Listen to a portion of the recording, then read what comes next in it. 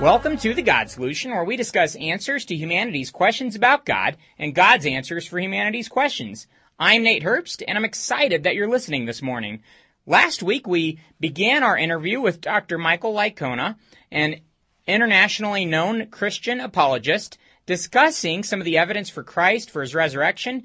And today, we're picking up on the second part of that interview, listening to what Dr. Licona has to say about how Jesus viewed himself. He's also going to discuss the issue of the historical evidence for Christ. You're going to love what Dr. Licona has to say today.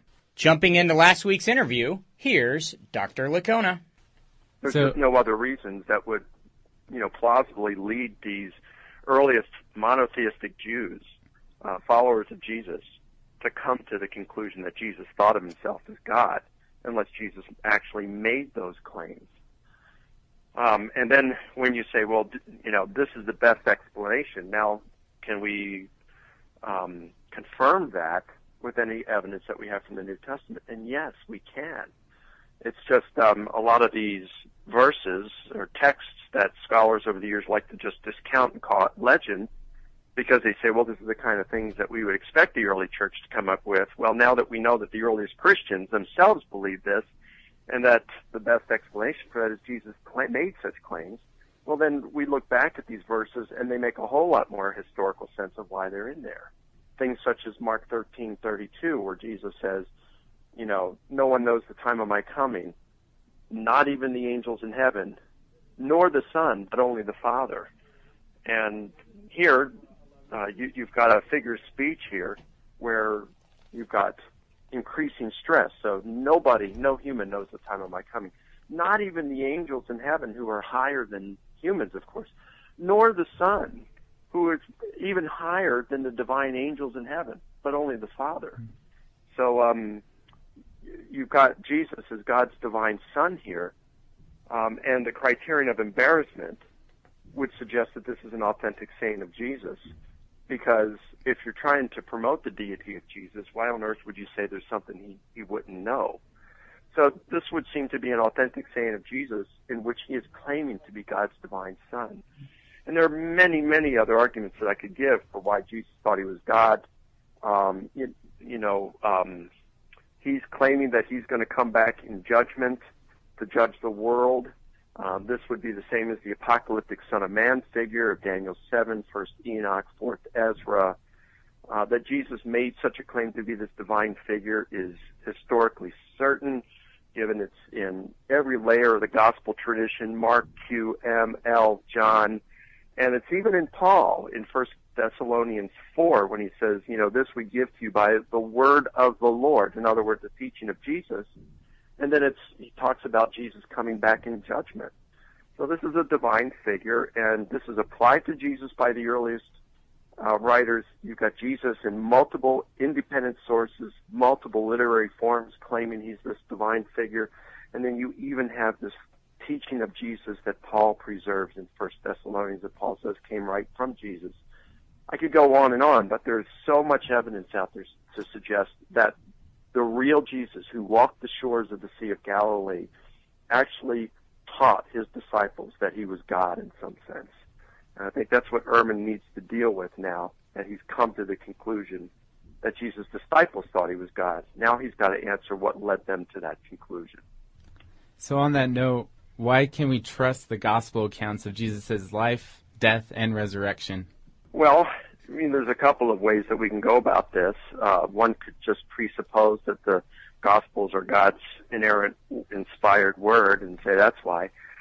Although I subscribe to the doctrine of biblical inerrancy, I don't like to approach it in that way. I would much rather look at it from a historical perspective. That's the kind of stuff I'm convinced by, and a lot more people are convinced by, rather than just making presuppositions about your own beliefs. The Gospels are ancient biographies. They were written within 35 to 70 years of the death of Jesus. They certainly have eyewitness testimony that is attached to them, irrespective of whether you buy into the traditional authorship. I do. But even if a person doesn't, most scholars do agree that the Gospels do contain eyewitness testimony. You're looking at various things, historically speaking, that we can corroborate about Jesus, about what he taught, what he did. Not everything in the Gospels, but a lot of what's there. We can do this through things such as multiple independent sources, embarrassing sources, the criterion of dissimilarity, early sources, eyewitness testimony, an Aramaic original, things like this. Unsympathetic sources, things that are corroborated by ancient non-Christian sources like Josephus and Tacitus, etc. So there's much in the Gospels that we can confirm historically. And I think that lends a lot to their historical reliability. And especially when we look at something like Jesus' resurrection from the dead, the historical evidence we have for the resurrection is profound. And if Jesus rose from the dead, well, then that renders a much greater degree of plausibility to the authenticity of miracle reports within there. I mean, after all, if Jesus rose from the dead, something like a virgin birth is child's play, pun intended. You just don't have problems with a guy walking on water and things like that if we know that he rose from the dead and claimed he was God. So I think there's a lot that we can say about the historical reliability of the Gospels. I often challenge my atheist friends and those that I talk with about these issues to go to Jesus for that very reason. Sometimes people say, can you really believe in this miracle or that miracle or this supernatural event in the Bible or that supernatural story in the Bible? And of course, if ever we could know that one miracle in the history of the universe has occurred, then it would be impossible to write off other possible miracles. And if Christ really did rise from the dead, like you just mentioned, then I can look honestly at these other miracle accounts and judge them based on their own merits, not on my presupposition of naturalism. And so I think it's important for people to go to Jesus. And I guess on that note, how do you see that as being important in this whole issue of apologetics? Obviously, there might be different issues that we have questions about on side issues, but the fact that the evidence is overwhelming for Christ and his resurrection, how important of an issue is that for the Christian worldview as a whole, as an apologetical evidence for Christianity? Well, I like the resurrection because, Paul, perhaps the earliest writer in the New Testament, in 1 Corinthians chapter 15, Paul says, if Christ has not been raised, your faith is worthless. You are still in your sins, and those who have died as Christians have forever perished. So everything is based, the truth of Christianity is based on whether Jesus rose from the dead. Jesus himself, as reported in the Gospels, when they asked him for a sign that he was who he was claiming to be, he gave his resurrection as that sign. So Jesus kind of made it easy. He said, basically, if I raised from the dead, if I was raised from the dead, I am who I claim to be. I think that's fair. And if he didn't rise from the dead, then he was a false prophet. He was a pretender, a poser. And I think that's fair. That's a very cool test. I mean, it's not like you've got in the Quran where Muhammad says in the Quran, God says in the Quran that if you want to know that this is really from God, try to take a chapter in the Quran and write one just like it. And he says, you'll see that this is divinely inspired because no human could write something like this. Well, the Quran is divided into 114 chapters, or what are called surahs. So, and they go from, after the first one, they go from the longest to the shortest. So just take a look at the last dozen in the back of the Quran. They're very short. And read a few of them and say, could I write something as well as this? I think you'd look at it and you say, are you kidding? That's I wish my assignments in high school were that easy. I think a Muslim could come back and say, yeah, but you don't understand. In the original Arabic. It was beautiful. It was poetic. It had a nice flow to it in that language that sounded beautiful. Well, yeah, if you're a little bit trained in some languages, you could do the same in Spanish or French or a beautiful sounding language. And you say, well, yeah, but it's not Arabic. Well, really, does it come down to that? Why Arabic? Maybe some people don't think Arabic is a beautiful sounding language. So choosing between what you think sounds more beautiful, it's like choosing between McDonald's and Chick-fil-A. It's a very arbitrary choice. So I don't think the Quran, when I look at the kind of test that the Quran gives to know whether Islam's true, I think it fails its own test. It's a very subjective test.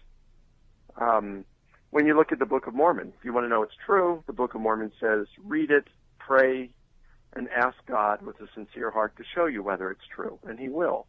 Well, I did that. I think God showed me it's false. It's a very subjective test. But Jesus doesn't give a subjective test. He says, you want to know if this is true? Go ahead and kill me. I'll raise from the dead.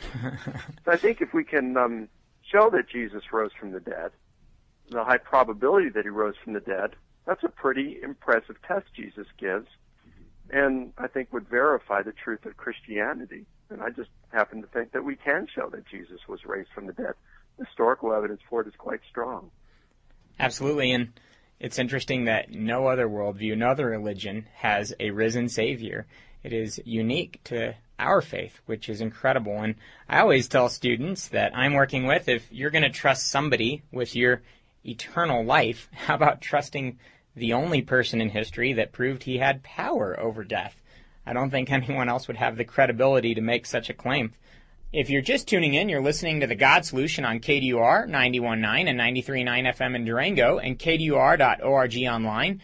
We're interviewing Dr. Mike Licona this morning, a world-renowned apologist, and I hope you'll listen to the rest of the show.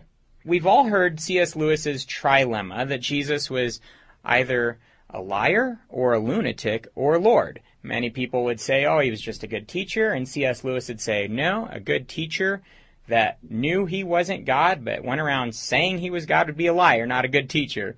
Or someone that went around claiming to be God and didn't know any better would be a lunatic, somebody that was crazy. And C.S. Lewis leads us to the final conclusion that we have to look at Christ's life and evaluate him for his incredible and unparalleled impact on humanity and history and realize that he really was who he said he was, Lord and Savior of all. Now, somebody like Ehrman might say, and this would come from Jesus Interrupted apparently, and maybe he's kind of shifting on this opinion, but he would claim that there's a fourth option, that Jesus never claimed to be Lord. You touched on this a bit, but again, why is he wrong? And you shared a few references. What else would lead us to believe that Jesus really did see himself as something more than apocalyptic prophet? Well, I would say, okay, number one, the way I would argue to say Jesus thought of himself as God in some sense would be to say, number one, the earliest Christians believed that Jesus was God in some sense. And I'm talking about the apostles.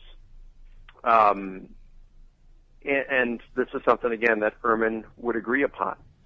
So, and for that, I would give several texts, such as the hymn in Philippians chapter 2, where Paul says that Jesus existed in the form of God. I believe that by that he's saying the role of God.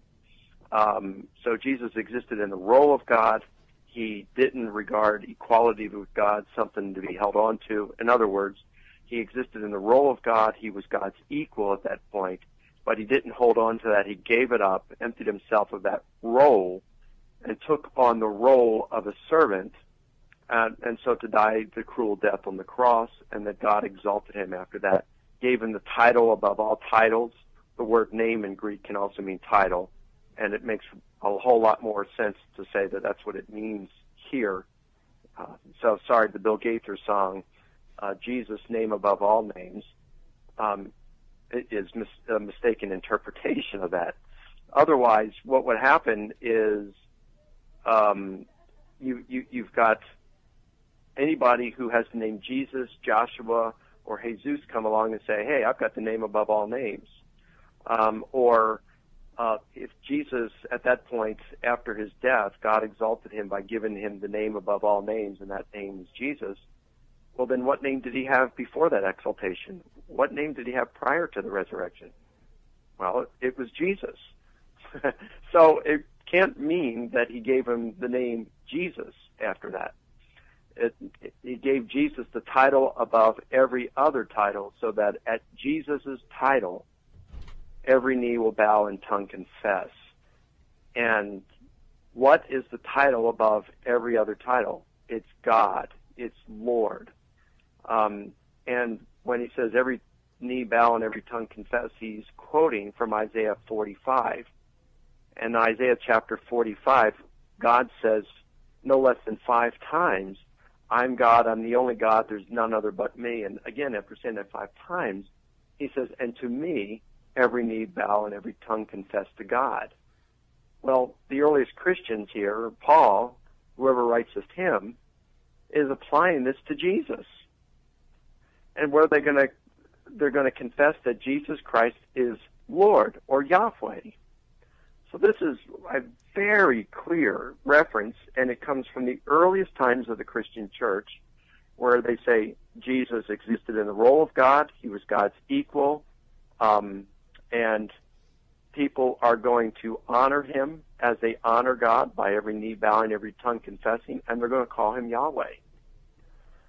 You look at Romans chapter 10, verses 9 and 13. If you confess with your mouth Jesus is Lord, and believe in your heart God raised him from the dead, you'll be saved. Verse 13, for everyone who calls on the name of the Lord will be saved. And there he's quoting from Joel chapter 2, a verse that's applied to Yahweh. So in other words, Paul's saying if you confess with your mouth Jesus is Yahweh, you will be saved. For whoever calls on the name of Yahweh will be saved.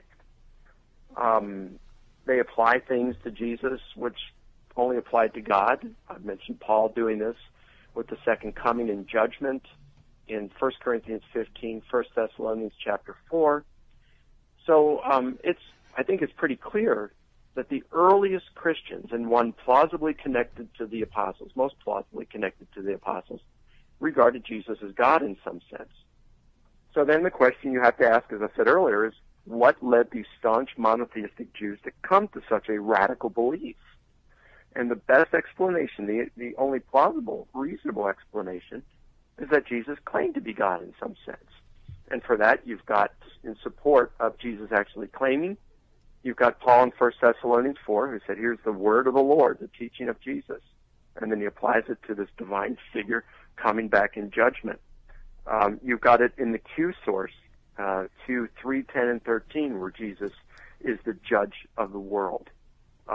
You've got it in the Gospel of Mark on several occasions where Jesus is this divine apocalyptic Son of Man who's going to come on a glorious throne in judgment of the world and with the glory of his angels, things which Zechariah attributes to God.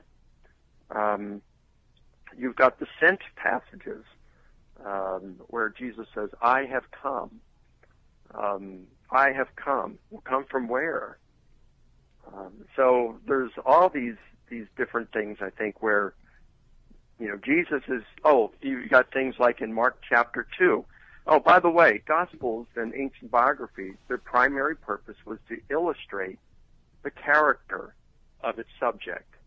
Plutarch says this very clearly in the first chapter of his Life of Alexander the Great, and also he says it in his Life of Nicaeus, and he makes statements to this effect within, say, his Life of Cato the Younger. So when you look at how the Gospels are portraying the character of Jesus, who is he? The Gospel of Mark starts off in chapter 1, where it's talking about John the Baptist is the voice of one crying in the wilderness, prepare the way of the Lord, make straight the paths of our God. So John the Baptist is the voice of one crying in the wilderness, he is preparing the way of the Lord. He is making God's path straight. Well, who's he making the straight for? Jesus. He's preparing the way of Jesus. He's making straight the paths for Jesus.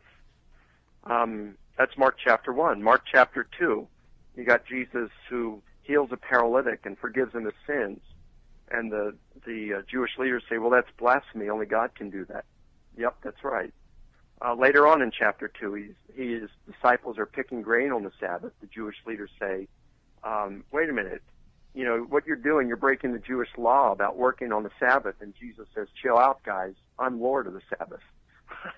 What? You've got the 10 Commandments that God has set up here. And Jesus saying, hey, don't worry about it, guys. I'm Lord of the 10 Commandments. What does that say about who Jesus thinks he is? Later on, in chapter, I think it's 7, you've got Jesus saying that by casting out demons, he's binding Satan, the strong man, and plundering his kingdom. Well, what human can bind Satan? In Mark chapter 9, you've got, after the transfiguration, Jesus casts out a demon that his disciples can't cast out. And later they say, why couldn't we do it? And he says, well, this kind only comes out by prayer. And yet Jesus does it not by prayer to God, but by his own word. What does that say about Jesus? And then you've got the apocalyptic Son of Man sayings all throughout Mark. So I think the whole Gospel of Mark, probably the earliest Gospel, presents Jesus as God in some sense. And so there's no evolution going on between Mark to John. John says pretty much the same thing. The Word was with God. The Word was God. You've got the Jewish leaders wanting to stone him because he, being a mere man, they were saying, made himself to be equal with God. So these kinds of things that we find in John are the very things that we find in the Gospel of Mark, and you've got Paul saying the same thing ahead of time. So there's no evolution going on. You've got Paul at the early end, you've got John at the later end, they serve as bookends, and you got the Synoptic Gospels, Matthew, Mark, Luke, in between, where Jesus is presented as God. So I think there's a very strong case to say that the historical Jesus claimed to be God in some sense. So did Jesus see himself and describe himself as modern Christianity portrays him, as God in human flesh and Savior of the world? Well, I think he did. I don't think he necessarily did it in those kind of terms that we would use today, but I think the concepts are there. Certainly he saw himself as an atoning sacrifice. In the Gospel of Mark he says that the Son of Man came not to be served, but to serve and to give his life a ransom for many. Again, this is in the earliest Gospel. So, and the earliest Christians, and Paul, one of the apostles, and who knew the others, he's writing before any of the Gospels were written, and he saw Jesus as an atoning sacrifice for our sins. So you got to say, where did they get this idea if not from Jesus himself? You look at the sayings of Jesus at the Last Supper, where these are multiply attested. Not only are they in all the Gospels, but you've got multiple independent traditions. For example, Matthew and Mark are very similar in the wording, but when you look at Luke, it differs. And then you look at Luke's Eucharist sayings, I think it's in chapter 22, and compare them with the Eucharist sayings preserved by Paul in 1 Corinthians 11. They're virtually word for word. And so Luke and Paul form a tradition, or preserve a tradition. Matthew and Mark preserve a tradition where the wording is different, but the meaning's the same.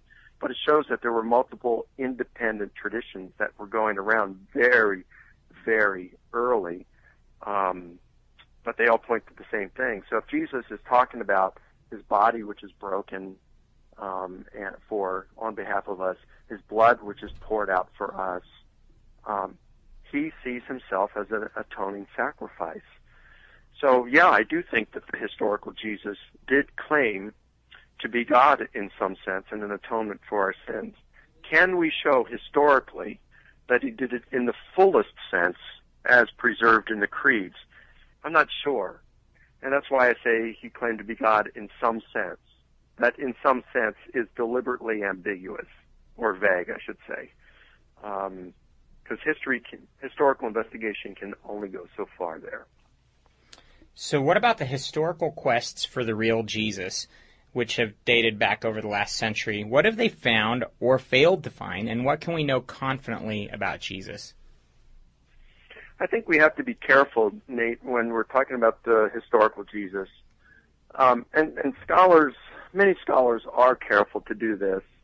I think it just sometimes, they'll say one thing academically, but then they jump to their own conclusions, and that can be confusing to people. The historical Jesus is not necessarily the real Jesus. The historical Jesus is the Jesus we can prove by historical investigation. Now, like I said, I think we can prove that Jesus did deeds that astonished crowds and that he and his followers regarded as divine miracles and exorcisms. I'm not sure that we can verify any particular miracle of Jesus. Perhaps we can. Graham Twelftree, a leading expert on the subject, in his book, "The Miracle," Jesus, the Miracle Worker, thinks that we can, and perhaps we can, but we can certainly verify the more general conclusion that Jesus performed amazing deeds without calling them divine miracles or exorcisms. And we can certainly conclude that Jesus regarded himself as a divine miracle worker and exorcist. Just because we can't prove certain things, however, doesn't mean they did not occur. We cannot prove, historically speaking, that Jesus walked on water. So therefore, that Jesus walked on water is not part of what we would call the historical Jesus, since the historical Jesus is only the Jesus we can prove with reasonable historical certainty. That doesn't mean that Jesus did not walk on water. It just means we can't prove it. So the real Jesus may have walked on water, but the historical Jesus, we can't show that he walked on water. And we need to be careful in being able to distinguish between those two. A lot of times scholars will make the mistake by saying, if we can't prove that Jesus walked on water, that means he did not walk on water. Or all of a sudden they'll say, well, the historical Jesus did not walk on water. Well, that doesn't mean that the real Jesus did not walk on water. The historical Jesus is only a very, very, very small reflection of what the real Jesus was like. Sort of like what a tombstone, the epitaph on the tombstone is a very, very, very small reflection of the person who's buried beneath it. The real person was much more than is described to them on their tombstone, just as the real Jesus was much more than what we can prove with the historical Jesus. And again, we just have to make sure that we're careful not to say, because it's not proven, therefore it didn't occur. We would just have to say, historically, we can't prove that it occurred. If we believe it, we believe it by faith. But it doesn't mean he didn't do it. And historically, we know so much of what we see about Jesus is historically confirmed, and I think we have a strong foundation on which to step out on faith on things like walking on water that I don't even know how somebody would come up with a way to empirically prove that occurred or did not occur. Well, if you enjoyed today's interview with Dr. Licona, I would encourage you to tune back in next week for the final part of our interview with Dr. Licona. Also visit risenjesus.com and Amazon, and when you visit Amazon, type in Michael Licona, Licona, to find out some of his books. I would ask you, if you've never made a decision to put your faith and trust in Jesus, to come to him today and say, Jesus, forgive my sins, come into my life, make me the kind of person you want me to be. I put my faith and my trust in you. I would invite you to join us this week for Connect at Noble Hall 125 at 6 p.m. And I'd invite you to go to GodSolutionShow.com and look at the list of churches that we have there and find a church to visit this morning. Remember, an open mind, honest heart, humble disposition, and diligent search always lead to Jesus.